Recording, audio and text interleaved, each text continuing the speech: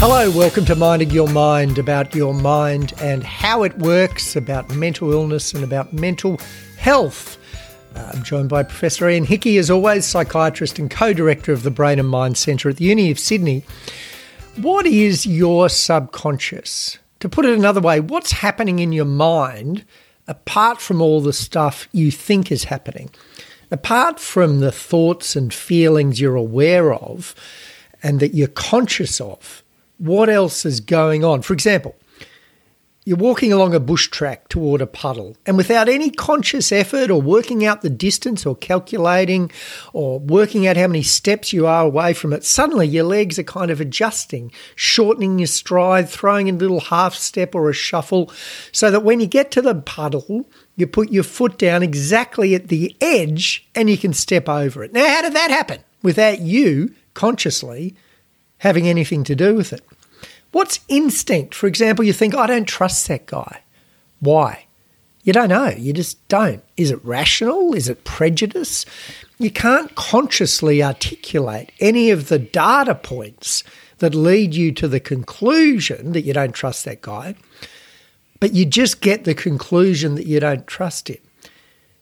Could perhaps beneath your subconscious be analysing tone of voice, facial expression, body language, patterns of speech, whirring away like a computer, comparing them with your previous experience and spitting out a conclusion, and all your conscious mind gets is the conclusion that that guy isn't trustworthy, not the bits of information that led to it.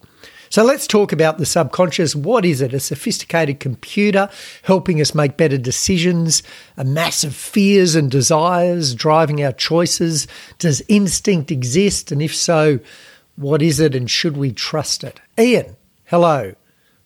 What is? I said, my conscious mind said, what, as all sorts of other things went on below it. What is the subconscious? Yes, James, what's going on down there while you just took yourself through that intro?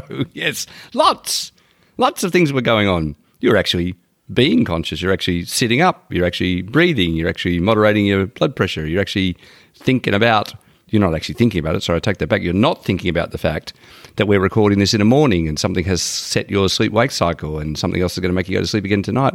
All sorts of automatic processes are going on all the time, minus the conscious mind. So that kind of automatic thinking, you refer to a number of kind of things that are instinctual, things that are reflexive, if you like, things you have to react to very quickly. There's no time to be thinking about it. You have to have built-in systems that actually keep us physiologically intact. And then, as you were pointing out, most of us are aware of, reacting to the environment without thinking about it. Otherwise, we'd be crashing into stuff and having problems all the time. And then you're asking the sort of next level, okay, if there are all these automatic things, which there clearly are, because our bodies are doing things all the time and reacting to the environment all the time without thinking about it in advance, then is it motivated? Does it have reasons for doing this? Or are some just built in, instinctual? Are some based on prior experiences, like made that mistake before, no need to think about that, don't do it again? Yep. Or there, of course, in the field I'm in, psychiatry, we made it all very complicated because we had this idea, courtesy of Dr. Freud, that there were really suspicious processes going on down there. Oh. Deep conflictual things, complicated things that perhaps if we went down and started messing with them, we'd understand or we'd find reasons for them. Now, that's a particular elaboration, kind of interesting one, of actually something much more basic physiologically, what's built in to react. So I think the better definition of the subconscious is that kind of automatic brain processes without thought, without conscious thought. You can think about them if you want to, as we are, and you can talk about them, but you don't actually get involved in them while they're happening.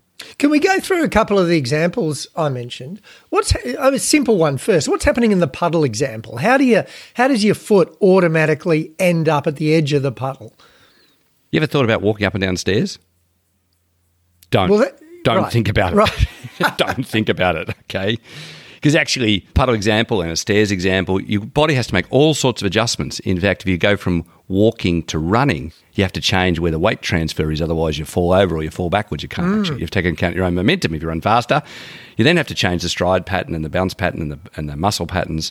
So these things, which are become built in through experience, become encoded in your cerebellum, which is a bit of part of your brain that controls balance and movement, back through your spinal cord and your muscles, to do these things to regular patterns and to adjust, as you just said, depending on other input. In your case, the puddle example, the visual input. Oh my God, that thing's not supposed to be there. I don't really want to land in that.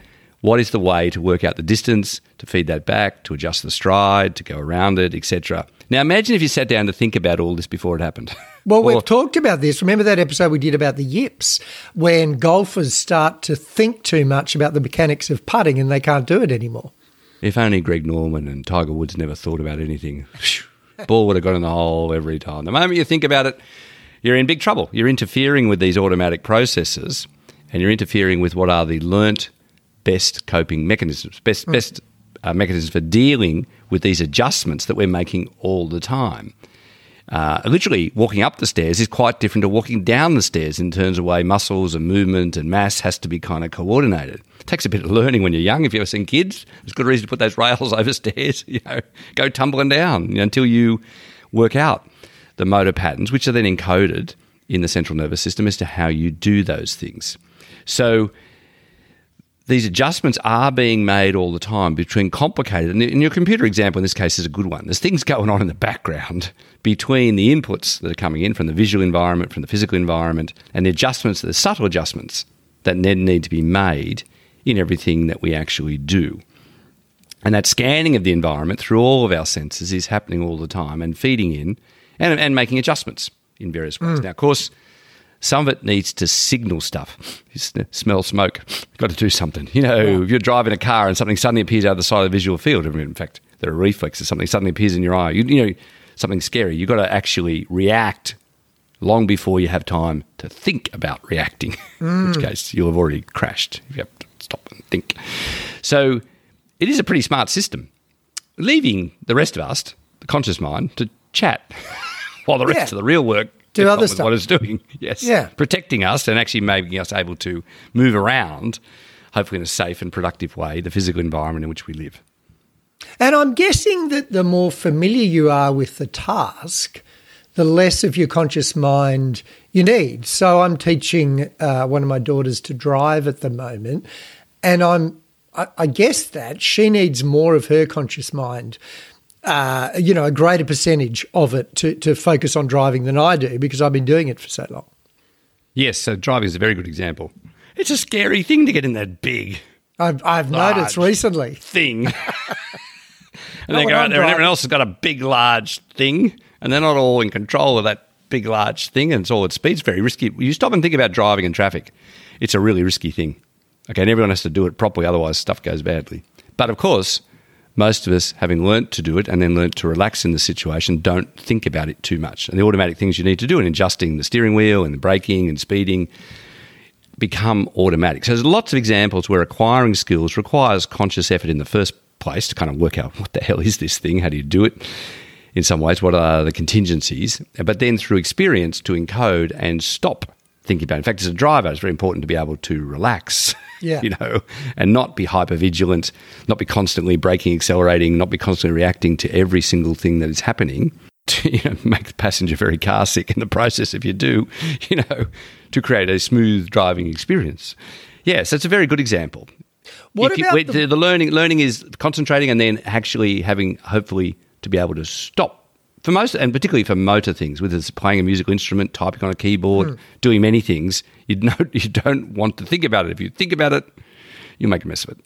Yeah, so your subconscious is doing the work. This is a slightly more complex example, and I think we've probably all had this feeling of thinking, I just don't trust that person, or perhaps even thinking, I think that person might be depressed, or coming to some conclusion about a person, but not really knowing how you get there. And you're talking to someone, you just think there's something about this person I don't quite trust or like, but you can't actually articulate it. But I'm guessing that your subconscious is doing the work for you and just spitting out the conclusion. Yes. We had artificial intelligence before there was AI. Yes. Yeah. We have a bank of familiar images, familiar tones, familiar sounds, and particularly for human faces, particularly for human voice, and for things that we are familiar with and have previously trusted, and things that are very foreign to us and are very different, which we intrinsically are fearful of. So this has been studied a lot in humans and across species, etc., the extent to which all sorts of behaviours imply you trust people that sound and look a lot like you, and you're instantly fearful or just suspicious, standoffish with things that are unfamiliar. Now, you can see the kind of evolutionary point in that, that there may be dangers, and particularly not just in sort of skin colour and hair colour and physical appearance, but increasingly in other more subtle things, facial cues, particularly facial cues, and then tone of voice and other sets of things. So, yeah, we got built-in mechanisms, and then they're elaborated by experience as to what we trust and what we don't. But if you get a conclusion from talking to someone, just this feeling that you shouldn't trust them, how do you work out how much of the conclusion is reliable and based on rational stuff and how much of it is unconscious bias? Well, see, thoughtful people like you, James, stop and ask the question. Many others don't. They just go, oh, it's instinct. Can't trust him. You go, hang on a second, like, why? Because he sounds different, because he's got an accent, because he's got a different skin colour, you're just unfamiliar with that particular thing, so you just don't trust it, so that's it? Like, that's the end of the game? I don't trust anything that isn't like me? As distinct from, it's understandable that things you're unfamiliar with that are foreign to you, that are outside your realm of experience, that in the first instance, you're going to be reserved because you don't get it. You don't know what the contingencies are. You don't know what those people are going to do next or that person's going to do next. So I think the second bit of what you said is really important. The first bit is to understand that there are instinctual biases. There are cognitive biases. So some are instinctual, some of them built on experience. Very bad experience with people like that before. People who look like that before or people who've spoken like that before. And can that be even really subtle things? Like, quite an obvious one is someone not making eye contact, and that might make you suspicious. But just really subtle, as you said, facial expressions, body language that, I have no idea, I haven't studied it, any correlation between particular facial expressions or body language and trustworthiness. But maybe my subconscious knows from all the thousands of people I've met in my life. Yes. So both. People have studied the shape of faces, the nature of facial expressions, things that people intrinsically trust.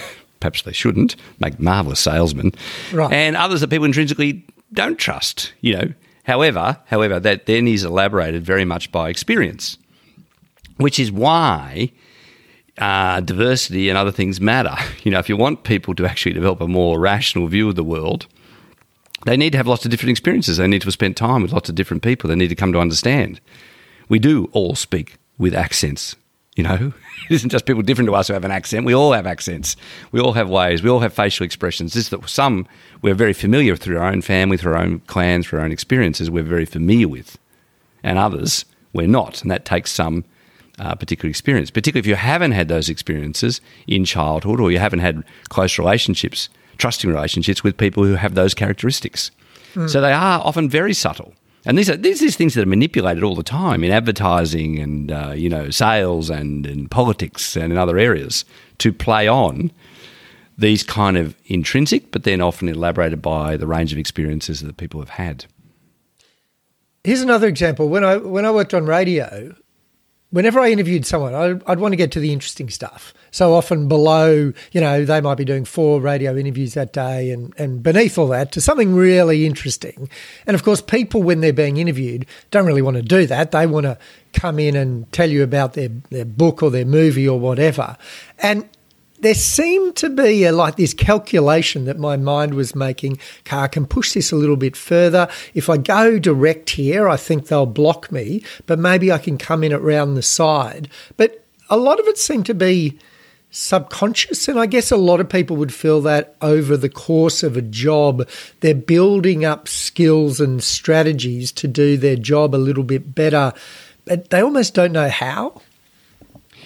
very interesting because the brain builds shortcuts all the time. I don't say the brain's lazy, but it doesn't want to waste energy and time on stuff that doesn't have to. Yeah. So actually it creates, if you like, mental concepts and mental images, which are shortcuts, right? Based on experience. The quickest way to get here is not to ask him about his book. The quickest way to get there is, I know quicker ways. So those things become more automatic. They become more skilled. People know how to do those things. And you don't then have to think about it. Your example is a very good one. You're a very skilled interviewer, a very experienced interviewer. You've done it 1,000 times, right? You don't have to think about how am I going to conduct an interview? How am I going to make it more interesting? Because you've already done it lots. So the brain is constantly taking those kinds of things, creating shortcuts, creating easy ways, to do it, and retreating to those because they require less energy, less effort, and at the end of the day, they are more efficient. So the efficiency kind of principles of the brain prefers the shortest way home, with the least effort. Hey, and these are processes that are kind of really, if you think about it, the amount of information that we hold about our lives, about what we do, and which we're aware of, and then where we're saying here today is there's this huge amount of stuff in the background going on you're unaware of that has to do all the time to keep you breathing, heart beating, standing up, not falling over, being well. A huge amount of stuff to be done. You can't be wasting a lot of time and effort on other stuff. I would imagine that would be pretty applicable with psychiatry too. If you're on your 682nd patient, you kind of get these subconscious, I think I should go there or I should stay away from that. Yes, so experience in any job, yeah. In fact, as we may have discussed before, people often think that I'm listening to them when they're talking. I'm not, but I am really interested in their facial expression, in their tone, in how they say it, in particular sets of things. One of the problems in our area has become people think they can do it by sort of cookbook, by checklist. You can ask 1,000 questions, and if you put the 1,000 questions together, you'll get the answer. You actually waste of time. You miss the point because you miss the critical kind of bit. So in all experienced sort of professions and in other areas, the salient features, the most important bits, the bits that get you to the answer, get prioritised in various ways. And people say, it's a bit hard to learn. You go, it takes 30 years of experience to actually kind of do that kind of stuff. Yes, it does take a long time to do it because you are essentially training to do it in particular ways and then knowing how to. And you see any skilled kind of tradesman, you see any skilled kind of craftsman, you think, how the hell do they do that? You see people working with their hands in particular kinds of way. How the hell do they do that? And they don't even seem to be. Yeah, they don't even seem to be trying. No, they're having a chat and, chatting around the rug and then listening to some music and doing stuff and doing incredibly complicated things. Yeah. In fact, often when we ask people to stop and explain how they did it, go, dunno. Just been doing it. Tying your shoelaces or putting on a tie. Yeah. So these automatic motor things are a particularly good example of that. Yeah. So you can't tell people, but you can show them. Okay, what about instinct? I'm guessing there's two types of instinct. There's the instinct that's kind of you're born with, like cry when you're hungry or cry when you need something. But there's also instinct that might be just what we call instinct might be these subconscious conclusions we come to about people and other things. Yes. So instinctual fear is probably the easiest to understand. Built in to be scared of heights, built in to be scared of spiders, built in to be scared of snakes. The stuff that in humans is very instinctual. It's not normal to go jumping off buildings. It is not normal to pick up and play with snakes and stuff. So that, these things are built in. So some of the things have become built into our development and into our relationship with the environment. Fearfulness of that which is different in the interpersonal environment, things we're unfamiliar with. And it happens. Your heart rate goes up, your breathing rate goes up, you start to sweat. There's a whole lot of physiological responses to it. You're not actually being irrational. You're actually being instinctual. Now, you might have to think about it, whether that's a great idea. Is it entirely justified? But I think people often feel bad about it as distinctly say, no, these are some built-in things. And they've been built in and they fit the human condition to have maximised survival in things that would have otherwise posed threat. The instinctual things on the positive side is to form close bonds with people. So we have facial expressions, we have physiological systems, the release of oxytocin when you're breastfeeding, all sorts of other things that reinforce the fact of encouraging closeness, in fact, with others. There's some other really weird things built into immune systems and sense of smell, and you see this across species, about who to mate with and who not to mate with. Yeah. Like what? Well, people think about this kind of pheromones type idea, you know, that there's chemical kind of signalling systems, and there are smells and other attributes that actually keep people who are very genetically similar apart and make it more likely, let's see this in humans and across species, they're more likely to mate with people who are actually somewhat different genetically. And it's communicated in various sorts of ways through things like smell and also other characteristics. When you say different genetically, what does that mean? It's not really good to mate with your brother or your sister or your mum. No. Okay? You want to actually mate out of those which you are very genetically close to. But is it as simple as that, or does it go further? Like you should try and mate with someone from a different ethnicity. Is Great that the question, instinct? because here genetics runs into the other problem. Okay, so the trusting kind of thing, and those is stay close. People that are a lot alike, and in fact, we're very attracted to people who are. And it's been well studied. Again, we are very much more attracted to people who are physically like us. Bit of a worrying set of characteristics for some of us, who are familiar to us, and we're not so easy. But from a genetic point of view, diversity is great. Yeah. If you were just simply playing the genetics game, you'd go for greater diversity, and hence there's a kind of tension here between the two, sort of a safety one, which encourages sort of closeness to those who are most like you, and a genetic one, which is actually really good to be much more diverse. What else do people, I'm just trying to think what else people put down to instinct. I just had an instinct about it. Look, it wasn't the smartest job for me to take on paper, but I had an instinct. That's not really instinct, is it? What is that? Hunch. Well, I mean, people in a sense say this, they've developed a sense of something, okay? And you've named one, trust, mistrust. Yeah. And confidence, not.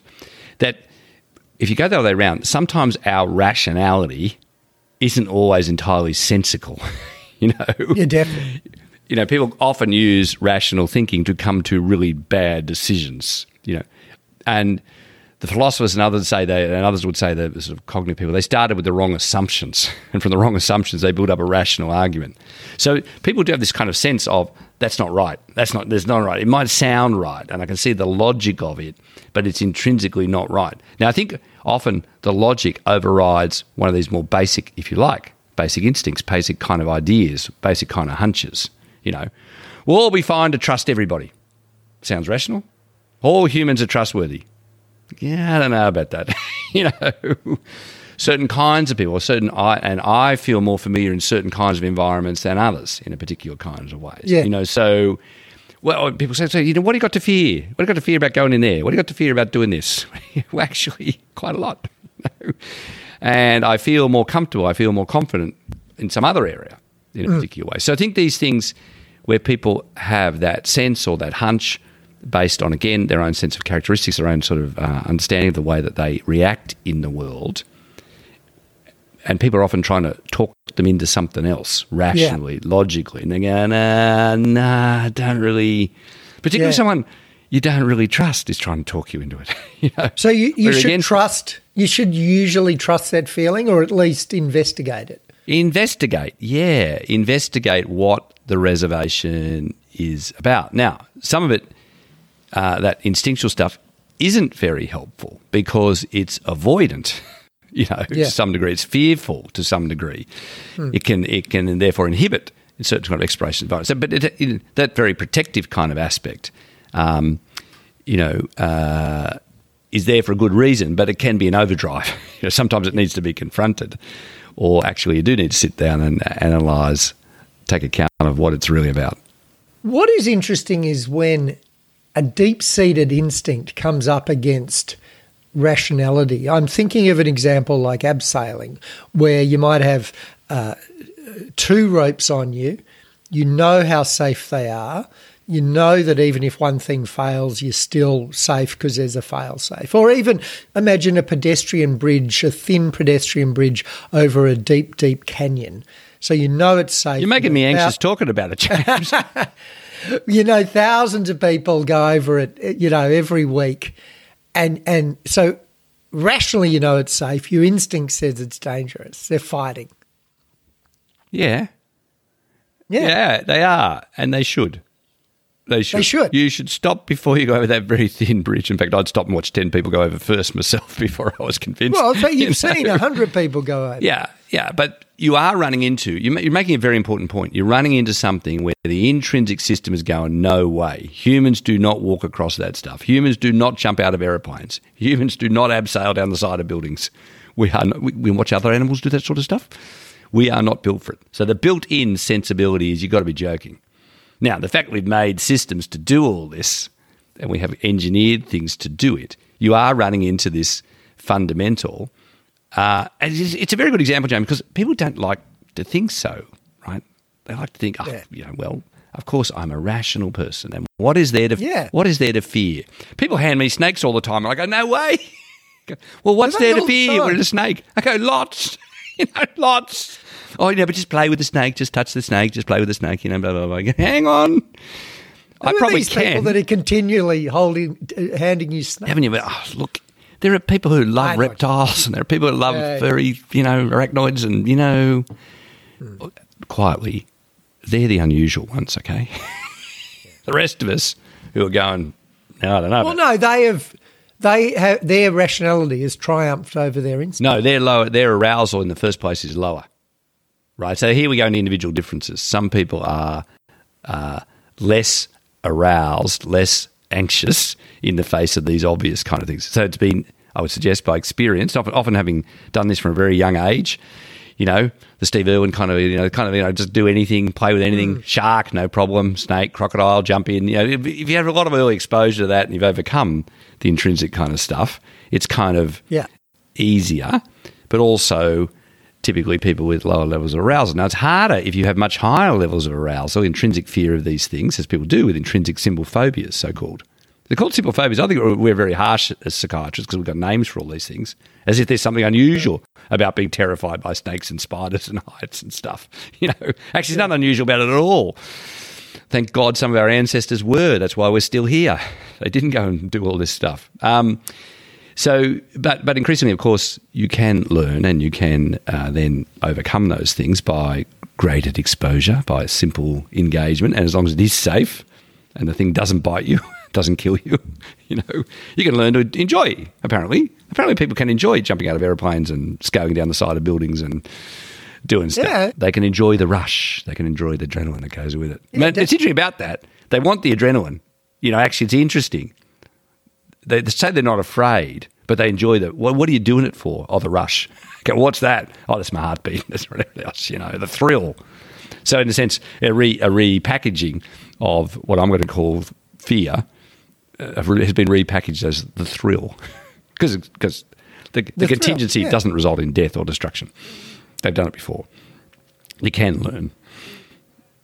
So my conclusion from all this, one of them is that if you are talking to someone and you get a message from your subconscious, i.e. this is a good person or this is a person you shouldn't trust, you should pay it heed, investigate it, but also have a look at how similar or different that person is to you. And the more different they are from you, ethnicity, gender, age, the more likely it is there's a bias component as opposed from a rational computer data analysis component. Yeah, I think you're raising a really important point, which is most of us are unaware of our intrinsic cognitive biases, right?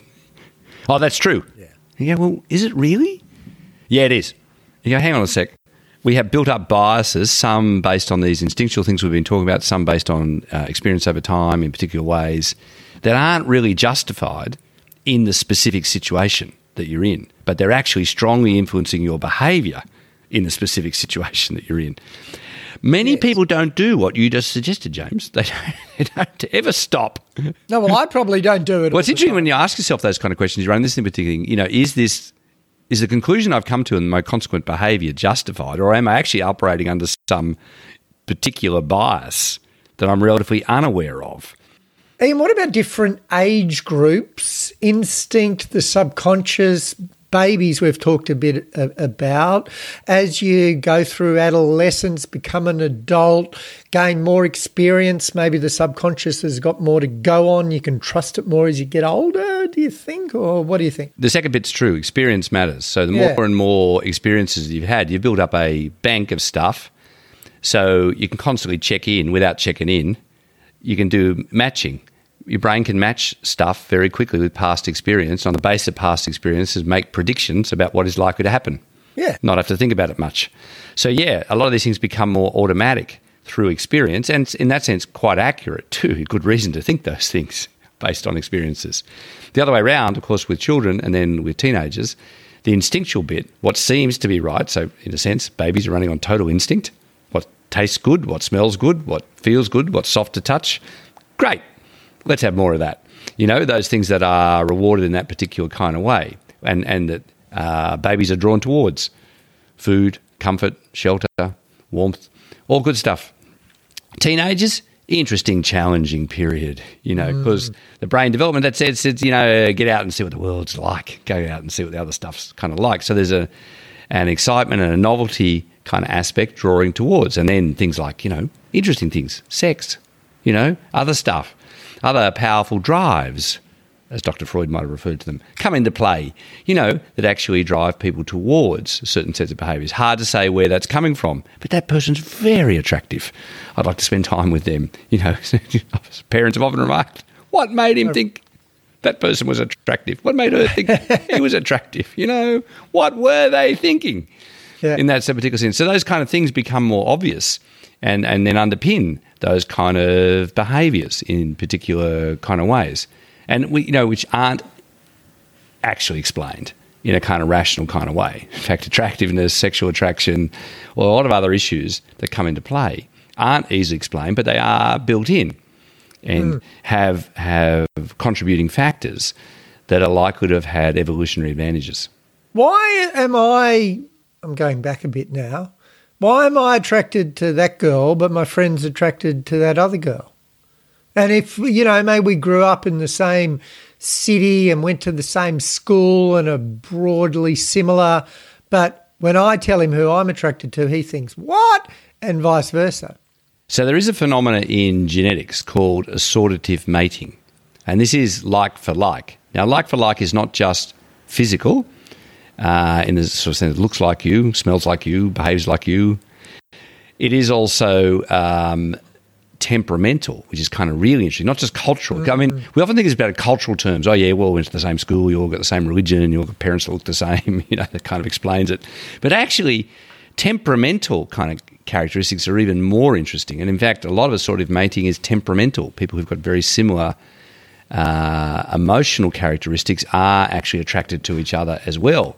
Again, people don't often think about that, you know, but it is the emotional responsiveness of the other which they find quite attractive. You know, that person seems to respond to the world and be in the world in a similar way to me. That's kind of nice in particular ways. So we're not as shallow as we might have thought. I mean, that's kind of quite a sophisticated thing. It is. It is kind of interesting, yes.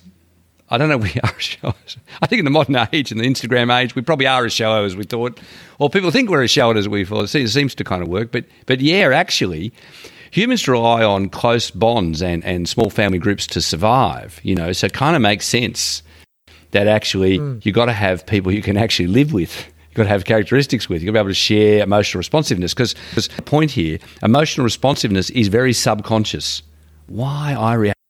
Why do I react more? Why am I more sensitive than others? Why am I more drawn to that kind of tone of voice than others? These kind of emotional tone things are not so obvious in various ways. And they're certainly not obvious in visualization, in photos, in Instagram-type worlds as to how a person is emotionally responding to different situations and what we find intrinsically comforting about people who have similar characteristics and what we find very challenging and hard to live with about those who have very different sets of characteristics.